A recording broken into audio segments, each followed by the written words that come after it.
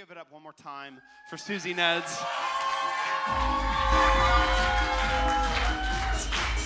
Maya, you rule. That's the song I told her to play because it makes me so happy.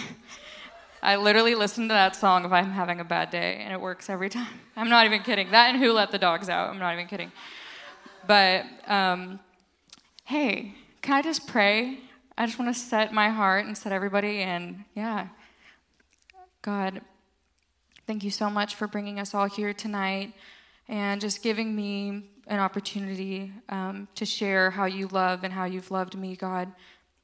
I just thank you so much for every soul in this room and how you just intricately made all of our lives and have placed us here with such meaning. And God, I just thank you so much for the constant reminder that you are to me and how you show up in our lives every day. Amen. Cool. So obviously this is going to be heavy because it's highs and lows, and we're not just talking about all of the cool things that I'm doing in life right now, but obviously everybody has their story. And when Taylor asked me to talk, I was like, where do I even start? Like, where, and I had to think back, because I've told quite a few people in this room, I would say, would know a good portion or portions of kind of my walk of faith or whatever. But I was raised in church, grew up doing everything. I know all the Bible songs. I have the old Hillsong Kids album still, because it's this form of nostalgia. And if you guys are like, what the heck is that? Jesus, you're my superhero. Jesus. That's kind of old school. And there's even older school, but that's enough that I could get the room to know what I'm talking about.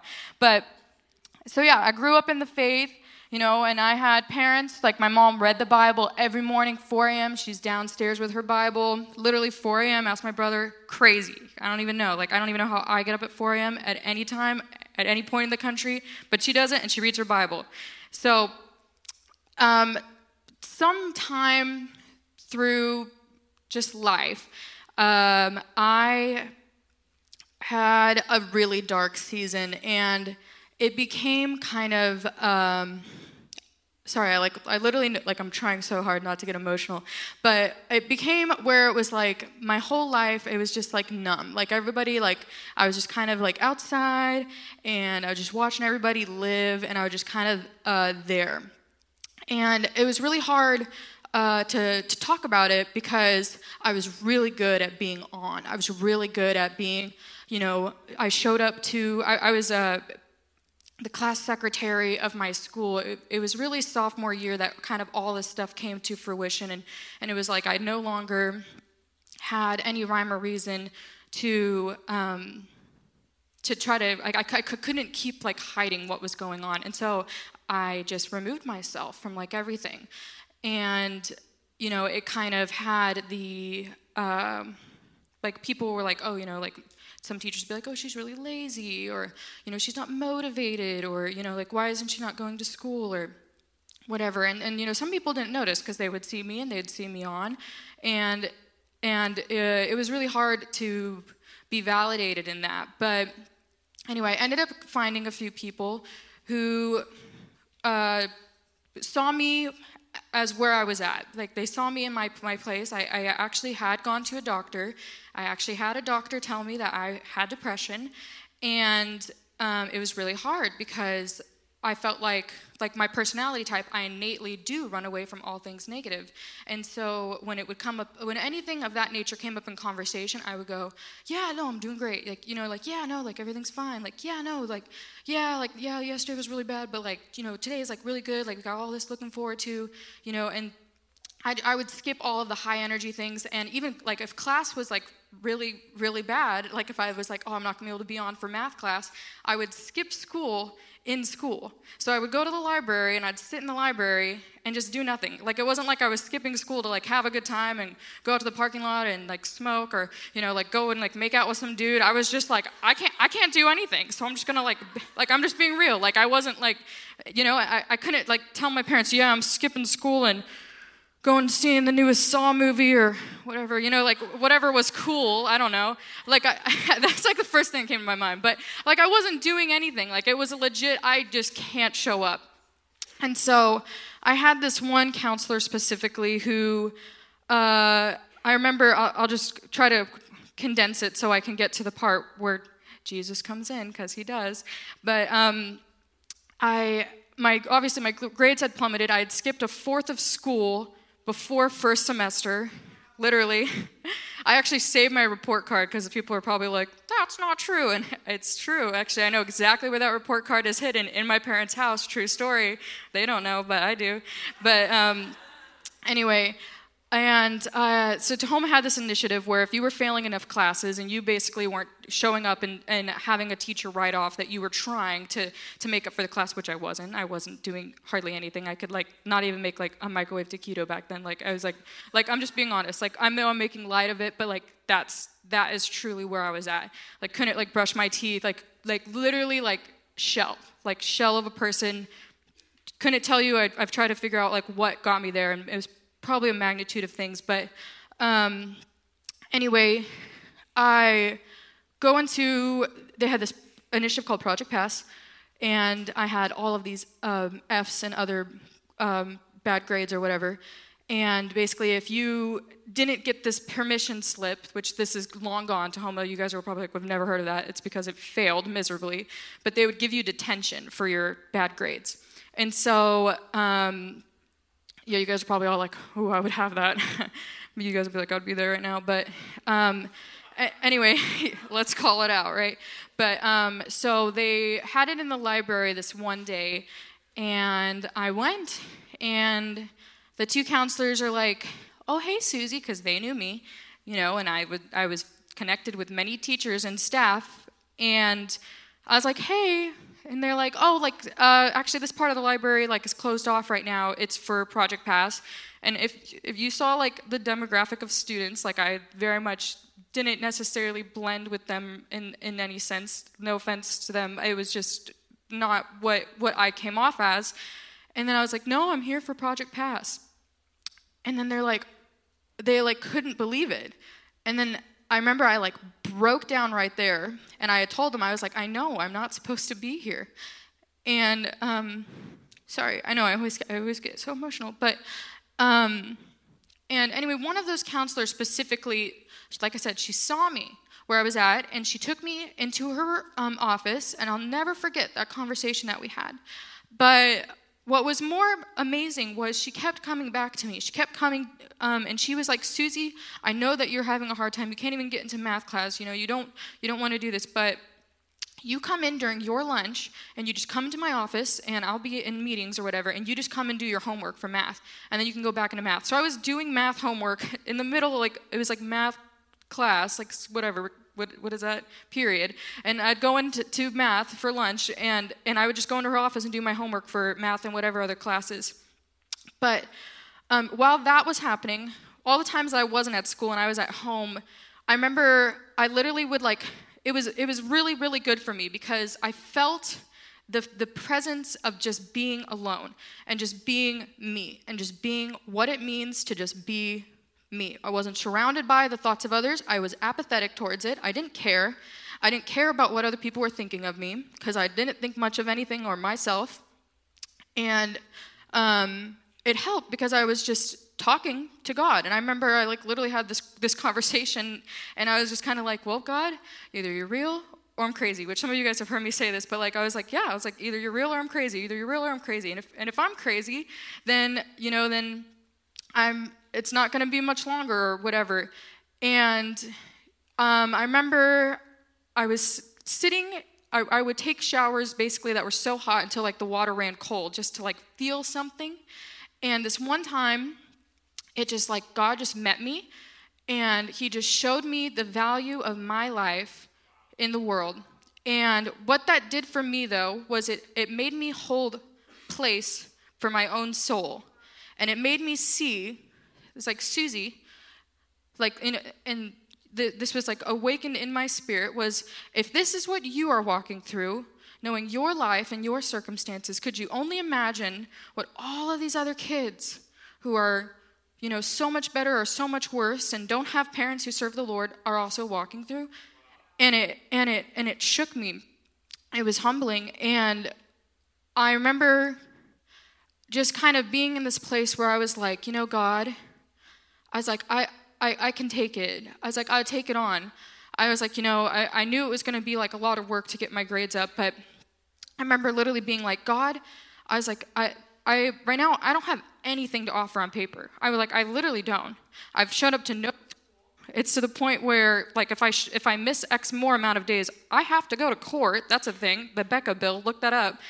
And like, it's really a thing. I know, because guess what? I was an attendance office TA, and I would steal the letters home to my parents. Yeah, I was a really good, bad kid. But, like, that's a real story. And so, God did it for me. He gave me all these opportunities for influence. He gave me all of these moments with students that weren't seen. He gave me opportunities with teachers who I'm still friends with to this day. Teachers who literally I have gone over to their houses since graduation and gotten coffee with, because I've held those relationships with. And then I started working at Tahoma years later, and I'm still connected with those people very much.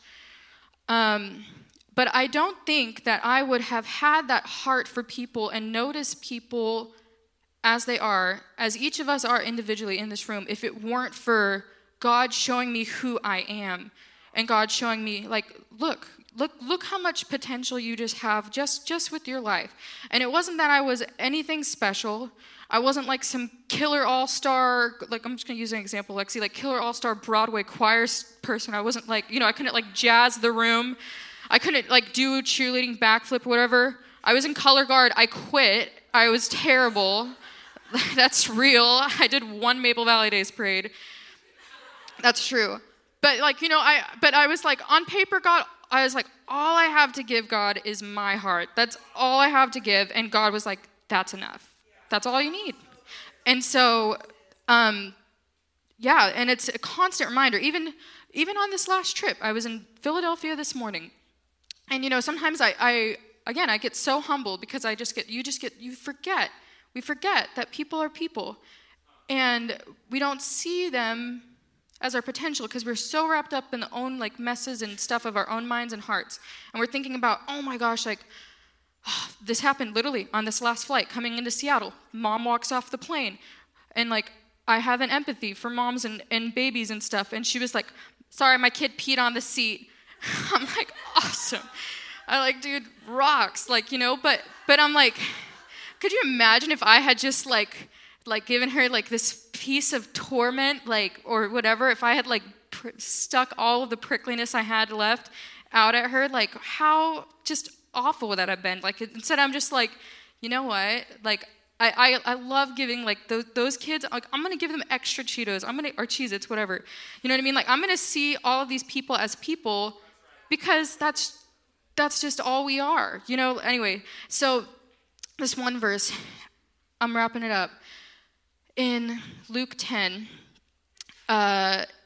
pretty famous story was this guy, he knew the Bible very well, and he's talking to Jesus, and this happens multiple times, and Jesus is like, all these people try to challenge Jesus, right? They're like, oh, he's the Messiah. Well, guess what? I know the Bible way better. And so they're like, they go up to Jesus, they're like, teacher, what must I do to inherit eternal life?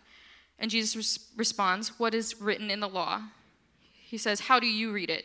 He said, love the Lord your God with all your heart and all your soul and all your strength and all your mind, and love your neighbor as yourself. And he said, you have answered correctly. Do this and you will live. And I think that sometimes we overcomplicate all of this because we're taught to overcomplicate all of this. We're taught to, things like, brush your teeth. Like, you know what I mean? Like, care about things. Like, care about the food you put inside of you and care about, your grades and whatnot. But we forget at the end of the day, it's like the only thing that we are guaranteed, and this is going to sound morbid for like 10 seconds, is death.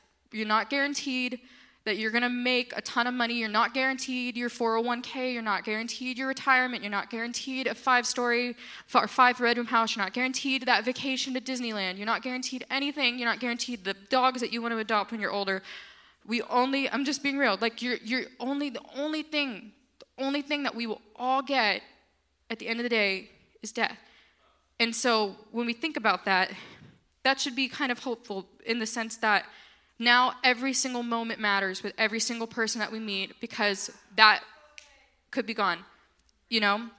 And so I'm just here to say that love the Lord your God with all your heart, with all your soul, all your strength, and all your mind, which that you could just unwrap, and love your neighbor as yourself. And just remember that every moment that you have matters, and it truly does. Like, you might think, like, I don't hold place, Susie. All you need is your heart. All you need is whatever that you can give to someone else. It's seeing that person. It's like, I promise that you have qualities in you that I couldn't, there's people that I can't connect with as well as you could. There's, things that I don't do, circles I'm not in, that you hold place in. And it's like you, every single name, every single person that's on this earth, like Judah Preston, you hold place as Judah Preston in 2020. Whatever that looks like, God made a place and a time for that name to exist here on earth, And so I think if we all thought about that and we all thought about others like that, we would do what we're supposed to be doing a lot better. And that his kingdom come, his will be done on earth as it is in heaven. Come on, you can do better than that. Can we give it up for Susie? That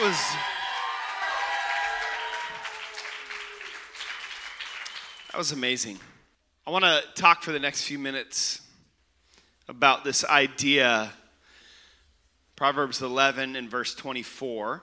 I want to read it in the Message translation. It says this: the world of the generous, everyone say generous, gets larger and larger. The world of the stingy gets smaller and smaller.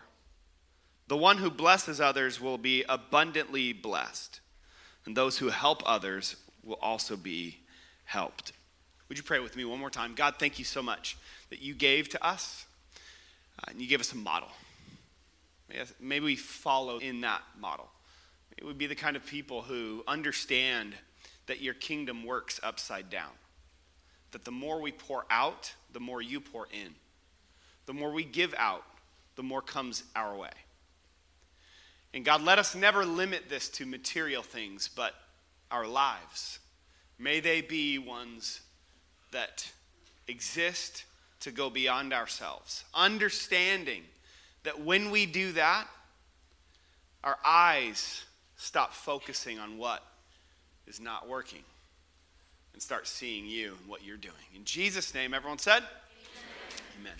You ever been in a place, fast food restaurant or something like that, where you order your food and you go to get your ketchup or fry sauce and you go to push down on the lever or the button and it spits out some air and a couple little bubbles of ketchup, most of which end up on your shirt, and you go and nothing comes out? You know what I'm talking about? You ever had that happen? And then you go up to the counter, you're like, hey, do you have any ketchup? Because he's like, yeah, it's over there. And you say, well, no, I tried to get ketchup over there, but you're actually out. Do you have any behind the counter that you could just give me? They say, yeah. And it's always this way. I don't know why it's this way, but it is. And they turn around. Why? How? I don't get it. They turn around, they go around the corner. It usually takes them a minute or two. And they bring back one packet of ketchup. Does anyone know what I'm talking about? Like, it's never a handful. There's never an assumption that I might actually want a lot of ketchup. Like, come on. It's the worst. And so I remember this one time recently, actually. I'm at Taco Time, one of my favorite places. I'm at Taco Time right here in Covington. And I'm there for lunch just by myself. I order my 2 crisp beef tacos with no lettuce and no tomatoes because they put more cheese on it that way. No lettuce, no tomatoes, and an extra crispy Mexi fry. So I order it. They give me my number. I go put it on the table, grab my napkins, put it on the table, set my phone down, and I go to get my ketchup. And I always get 2 little ramekins of the ketchup. And so I get them out, and I go to hit the button. There's nothing there. And I start hitting the button and there's nothing coming out. And I'm barely there's like some ketchup residue in there. So I go up to the counter, and I'm like, hey, I just want to let you know that your ketchup's out over there. Could I get some? And she rolls her eyes. She's like, oh, it's not out. I was like, well, yeah, it is. You can see my ramekin here. It's empty. There's a little bit of, just residue in there, but that's not going to be enough. I got a whole Mexi fry coming, and I want more than this on every single bite. And so you're going to need to give me some ketchup from behind the counter. So she comes out. She's like, don't worry, I'll take care of you. She comes around the counter, and I'm like, oh, gosh, I already, there's no ketchup here. She comes around, and she's like, usually when it's empty, it's not actually empty. She takes off the lid, and she pulls out what looks like someone's intestines full of ketchup. And she just starts to squeeze it. And this thing's full, as if it was put in there 5 minutes ago. And she just starts to squeeze the ketchup, and it's real gross. She squeezes the whole thing to get it to come out of the pump, and it starts like just the ketchup's coming out, and she squeezes it, puts the lid back on, wipes off the ketchup, and she's like, there you go. Ketchup's full now. I was like, oh, I didn't know that. I didn't know that. And she said, yeah, sometimes when they're installing the ketchup, they don't squeeze the blob enough. So it never connects, and there's all this air in there. So it never spits out any ketchup, even though there's plenty in there. And then she said this fascinating line, which really stuck with me. So you got to get the ketchup blood flowing, if you know what I mean. And I said, I do know what it means. It kind of makes it sound gross because I'm eating the ketchup, and I don't want to imagine dipping my Mexi fries in blood. Like, if you really think about that, like if someone were to have a pool of blood and you dip your Mexi fry in the blood and then eat it, it's like, would it dry up? Would it coagulate? Is it a scab? Is it like, what is it? It's kind of weird. I don't want to eat scabby,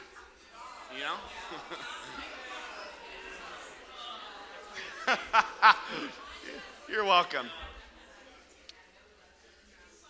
But I thought it was fascinating.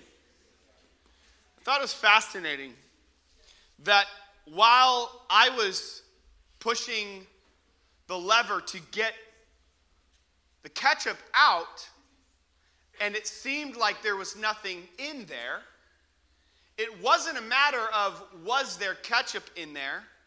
It was a matter of it being disconnected.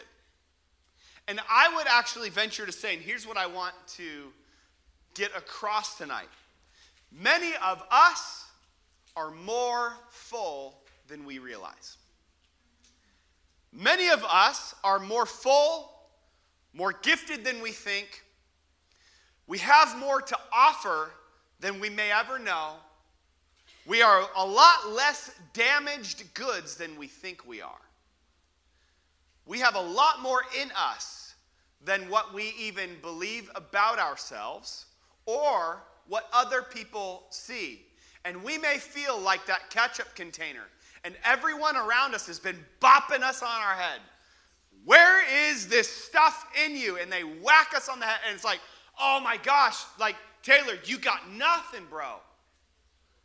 But I would actually venture to say that when you feel like nothing is flowing out of your life, there's actually a lot more in you than you realize. It's not a matter of is it in you, it's a matter of are you connected or disconnected from the thing that is going to pull it out of you.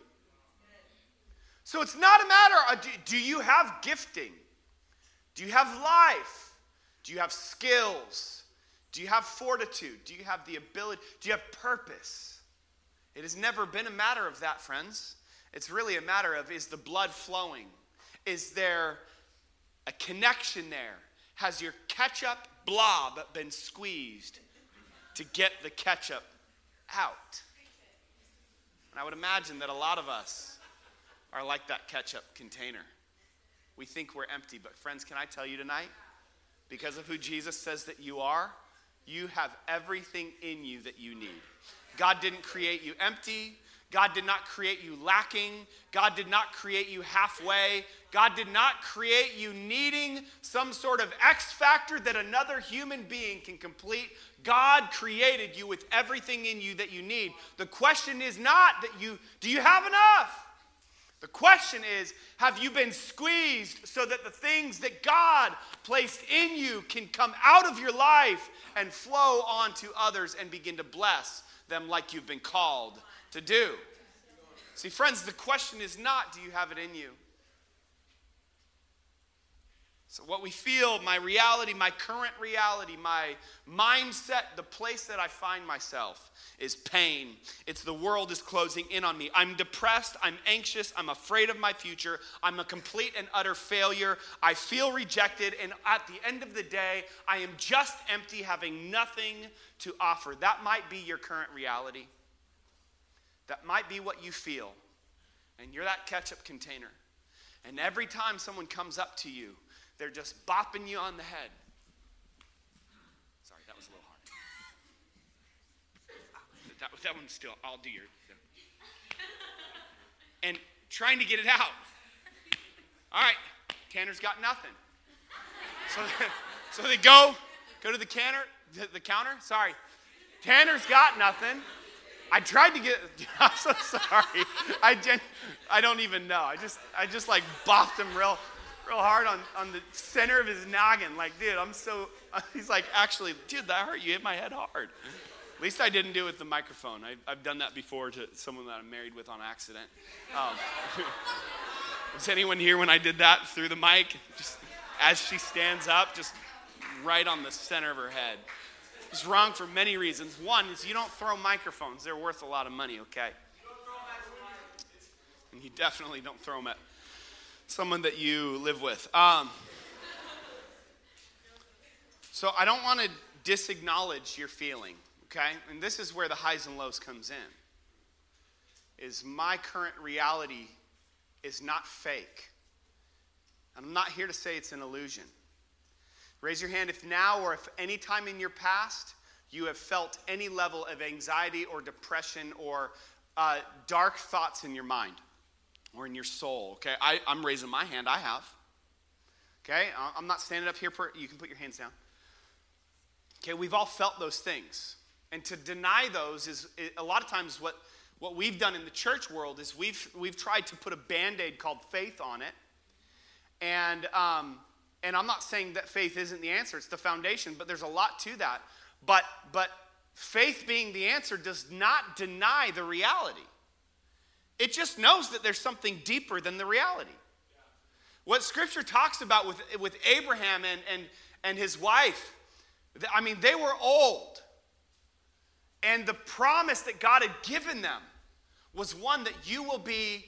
He said to Abraham, you'll be the father of many nations, and your descendants to come for ages and ages will outnumber the sand on the seashore, the stars in the sky. Look up. Can you count the stars? Of course not, God. You're going to have more kids than those stars that you can see.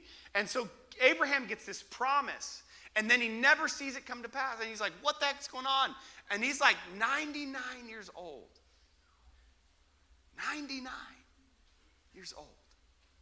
But what Scripture goes on eventually to talk about is that Abraham never denied his reality.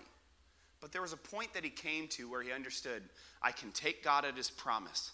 Not to deny my reality, but just knowing that his promise is true. Yeah. And knowing that when I feel the real feelings that I feel, okay, because some of you have dealt with real dark stuff. Some of you just had hard days, hard seasons, hard circumstances that have made you slide into a pit where you just feel like everything is falling apart.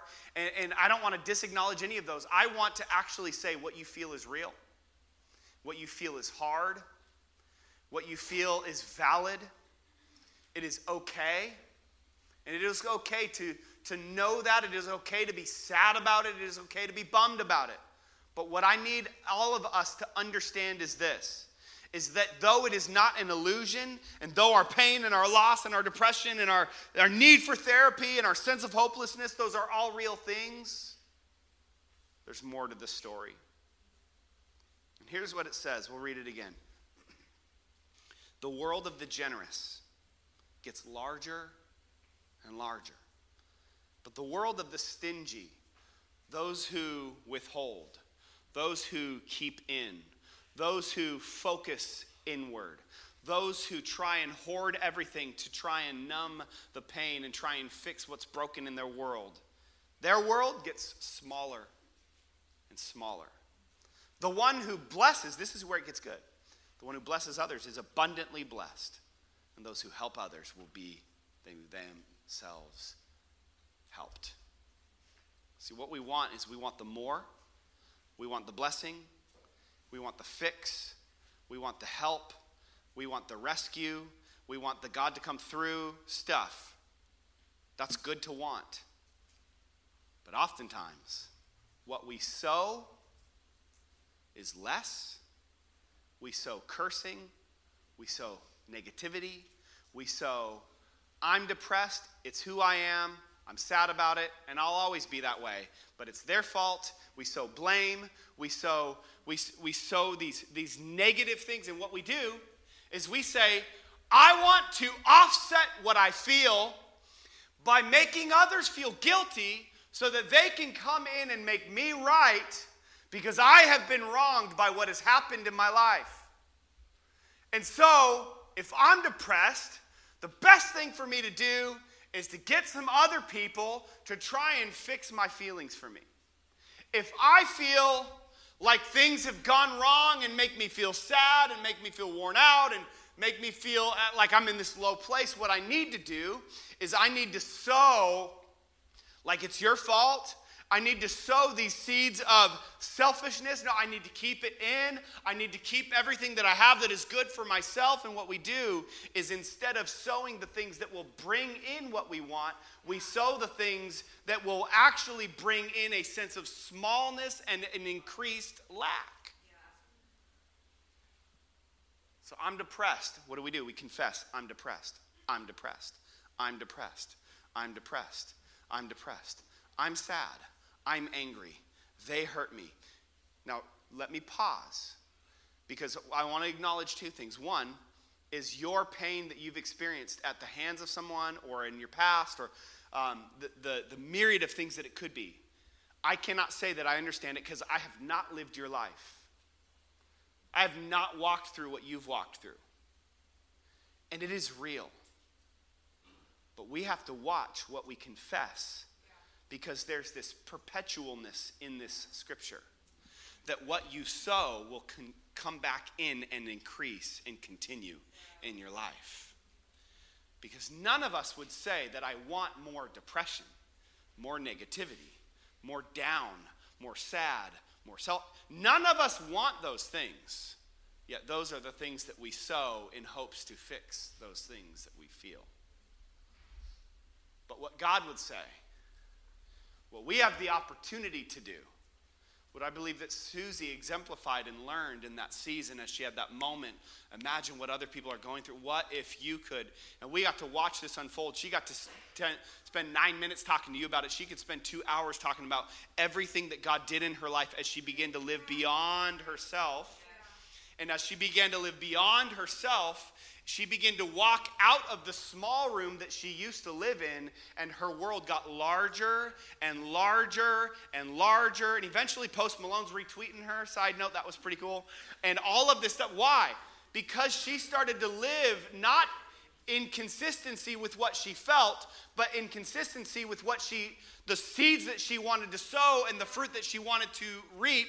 So she may have said, I don't have the friends that I need, but I'm going to sow a friendship that's going to bring me the friends that I need. I may not have the circumstances, the things in my world that I want, but if I sow them, then it will bring into my life the things that I don't yet have.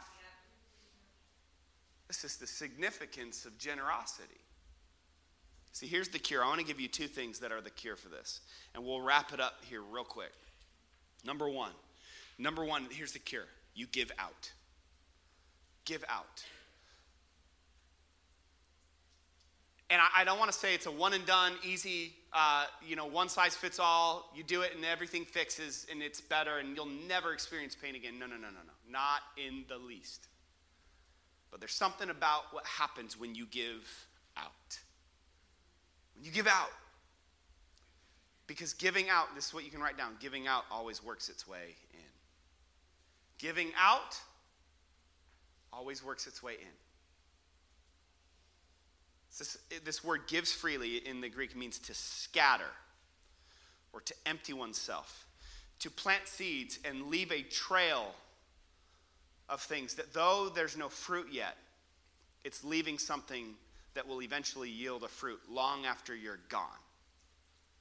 In other words, to enlarge the space of creativity. Like, I was talking to some of our student leaders recently about how I want to be the kind of person who I carry seeds in my pocket.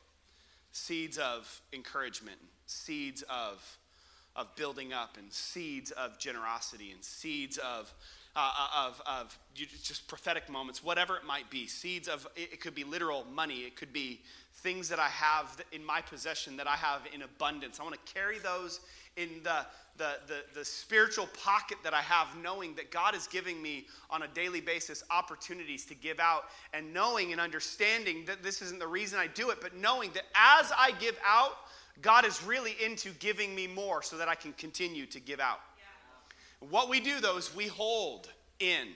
I've got money, it's mine, I want to keep it because I don't want to lose it. But the kingdom of God works upside down. The more we give, the more he gives us. You don't give so that you can get. You give knowing that you are a blessing, following the example that Jesus gave, knowing that everything that you have in your life, your words, your thoughts, your money, your possessions, your relationships, everything is a seed. And a seed contains a lot more than what you hold in your hand. I hope you're getting this.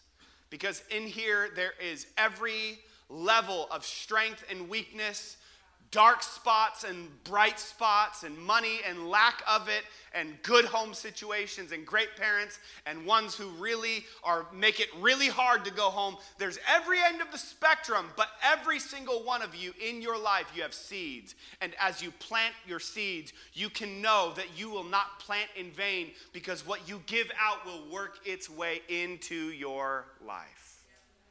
You sow generosity, you're going to reap generosity. Why? Because the world of the generous gets larger and larger and larger, but the world of the stingy gets smaller and smaller and smaller. So what do? I need approval, so I'm going to sow. This is tough, because what we do is we want approval, and we want friends, and I'm lonely, and so I'm depressed, and so what I'm going to do is I'm going to listen to things that fuel my depression. I'm going to date someone who's also lonely so that they can cure my loneliness. You know why? Because two negatives make a positive? No, not when it comes to relationships. That never works. It always frustrates me when you get people who God is trying to work on their life, and they think that the cure is a relationship with another person who's dealing with the same struggle.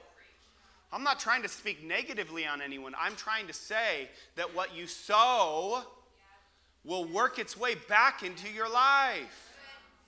So instead of finding a relationship that brings you more negativity, go find some people who are impossibly happy.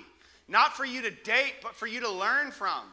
Like, get around Malia and Leilani, you know? It's like, it's ridiculous, right? Like, get around them. Why? Because it's impossible to not get frustrated with how happy they are. It's amazing. I cannot leave the presence of those people not being better. But I think what they understand is I'm going to sow what I want more of in my life. And you know the kind of people that they attract? It's not the sad ones. It's the happy ones. Or it's the ones who used to be sad but could not help but get frustrated with how happy they were, so they get more happy. The more I spend time around people who are full of God, what does it do? It fills me with more of God. It fills me with a desire to have more of God. Whenever I spend my time around people who hate their lives and who are miserable, and who every time you ask them how they're doing, they say, tired, I'm really having a rough time. I'm like, okay, that's great. Stay away from me. I don't want your sickness. And it's so funny because I don't want to be around those kind of people. But what we do is we say, I want more happy people around me. So it's like if you were to be sick, right? If you're a sick person, you're saying, I want to be around people. It makes me feel better. And so you go around people. You're like, hello, I'm sorry, I'm really sick. But do you want to hang out tonight? Sorry, no. Because I'm not trying to have that in my life. But this is what we do, is we sow sneezes of discouragement. Everywhere we go, we're sneezing on people, and then we're saying, no one wants to be around me, and it's all their fault. No, you sneezed on them. And here's the principle that we need to understand, is that in your pockets right now, God has given you seeds. And but I think sometimes maybe if I could divert a second, I think the enemy gives us seeds too. And what we do is we think that those seeds will yield what only the seeds that God has given us will yield. So we sow discouragement, we sow our need for approval by getting on Snapchat and trying to keep our streak alive because we think that somehow that will fulfill the need that we have for genuine and authentic, deep relationship that will challenge and improve our lives. And so we give ourselves to all of these vices that will never, ever satisfy. And the only thing that will is authentic community and ultimately finding yourself connected to the source like that ketchup eventually got. Once it was connected to the pump, every time I pumped it, more and more ketchup came out. Why? Because it wasn't that there was nothing in there. It's that it was connected not to anything. Once you connect it to the source, the things that are in it can begin to come and flow out of it. I hope you're getting what I'm saying. There's a lot in every single one of you, whether you like it or not, whether you feel it or not, whether your parents have told you or not, whether somebody else has told you or not, whether you've been discouraged or put down about it or not. There is a lot in you. The question is, are you connected to the right things? Are you sowing the right seeds? Because when you sow the things that you want to see in your life, it will begin to work its way into your life. It's funny, the more we try and fill ourselves, the more empty. But the opposite is true too. The more we empty ourselves, the fuller we feel. I need approval, so I'm going to encourage someone. I need friends, so I'll be a friend. I'm lonely, so I'll serve and I'll give my life. I'm depressed, so I'm going to listen to something that goes to war with my depression. Not something that reminds me that I'm depressed, but at least they understand me, whatever. What are you sowing? And I won't call anyone out, but if you would find yourself in the spectrum where you struggle with anxiety or any kind of mental struggles or depression or anything in that realm, I want to let you know that I want to validate what you feel. I want to acknowledge that because that's real and we don't talk about it enough. And it's hard. And to give a message to say, here's your cure, would be foolish to think that it's just a one and done thing and that you won't ever struggle again. That's not real. That's not life. We got to acknowledge the real pain and the real struggles and the real stuff. It's real. But in God, there's always a deeper reality that doesn't negate, it just transcends your reality. That I know that when I'm struggling, the more I praise, the more it takes my eyes off of what I'm struggling with. And the more that I sow out, the more that tends to come back into my life. I want to challenge us, what are we sowing? Because that might actually have some sort of link with what we're seeing in our lives right now. But number two is this. We need to remove the things or the people that push our buttons but never squeeze our core. Just work with the analogy, okay? I know it's weird. It's like, why are we talking about a ketchup blob? It's weird. I know it is. I thought of it. I was recently with one of my friends, Noah, and I were with some of our friends from college, and we were at their house. And me and him, we're talking for most of the night, and Noelle and they were talking for a bunch of the night. And kids were running around and torturing each other. And it was great. And but I remember my friend and I were talking and kind of updating ourselves on things in our lives and all this kind of stuff. And I kind of let him in on some things that I'm walking through and some things that are less easy in my world and in different things. And I said, yeah, and I'm thinking I'm about to get some pity. He's going to be saying, oh, Taylor, you know what, man? You are so amazing. And to have to walk through that stuff, it's really hard. But, dude, you're a good dude. Like, keep up the good work. And I remember, like, he does this thing. And he always does this. And this is why I hate him. And I love him. I love him so much. He leans back on his couch. He's like, Taylor, as your friend, I'm going to push back on that and completely disagree with you. And then he just smiles. I'm like, dude, shut up. You're dumb. Okay, tell me what I need to hear. It's like, I'm going to completely disagree with you. And here's what he said. Taylor, I think there's more in you than you're giving yourself credit. And it was not what I wanted, but it was what I needed to hear. Because in that moment, the ketchup blob that was my life, Ashish was squeezing it to say, you may feel like you're depleted in this area, Taylor, but what I'm looking at as I take off the lid is I'm seeing a blob of a crap ton of ketchup.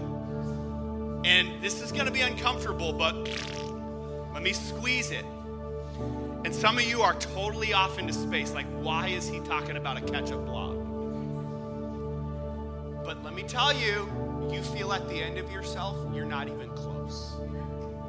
You feel empty, guess what? You are a lot more full than you think. You just need some people in your life who are willing to squeeze you when everyone else wants to pat you on the back, say you're done, and go to the counter. And instead of digging deeper, squeezing and challenging you a little bit more, you're just going to go to someone else to get what they need. Here's what we need to do. We need to get some button pushers, get rid of the button pushers and get some core squeezers. And here's what I mean. Button pushers, I can send this out if you want it. Or get the podcast. Button pushers never challenge you. They'll just go to the counter to get the ketchup. But core squeezers make you better. Button pushers only ever want from you. Core squeezers are adding to you. Button pushers focus on the negative. Core squeezers find the gold that is buried beneath your dirt. Button pushers think of themselves first. Core squeezers are always looking out for you. Button pushers leave you if you don't give them what they want. Core squeezers fill you up when you feel empty. Button pushers hold you to a low standard and just say, stay where you're at because it's fine, because it can help me to stay at my status quo. But core squeezers remind you there is more in you than you think. I need some people who will say, Taylor, you thought you were done, but let me beat you up a little bit because there's more in you than you know. Friends, there's more in you than you think. There's more life. There's more opportunity. There's more impact. There's more skill. Some of you have held yourselves to a standard that says, I am a C student. And you've defined yourself that way. You are an A student. You have a lot more in you than you think. Your capacity is much greater than you would ever imagine. But you need some people who are going to beat that into you when you want to settle for being done.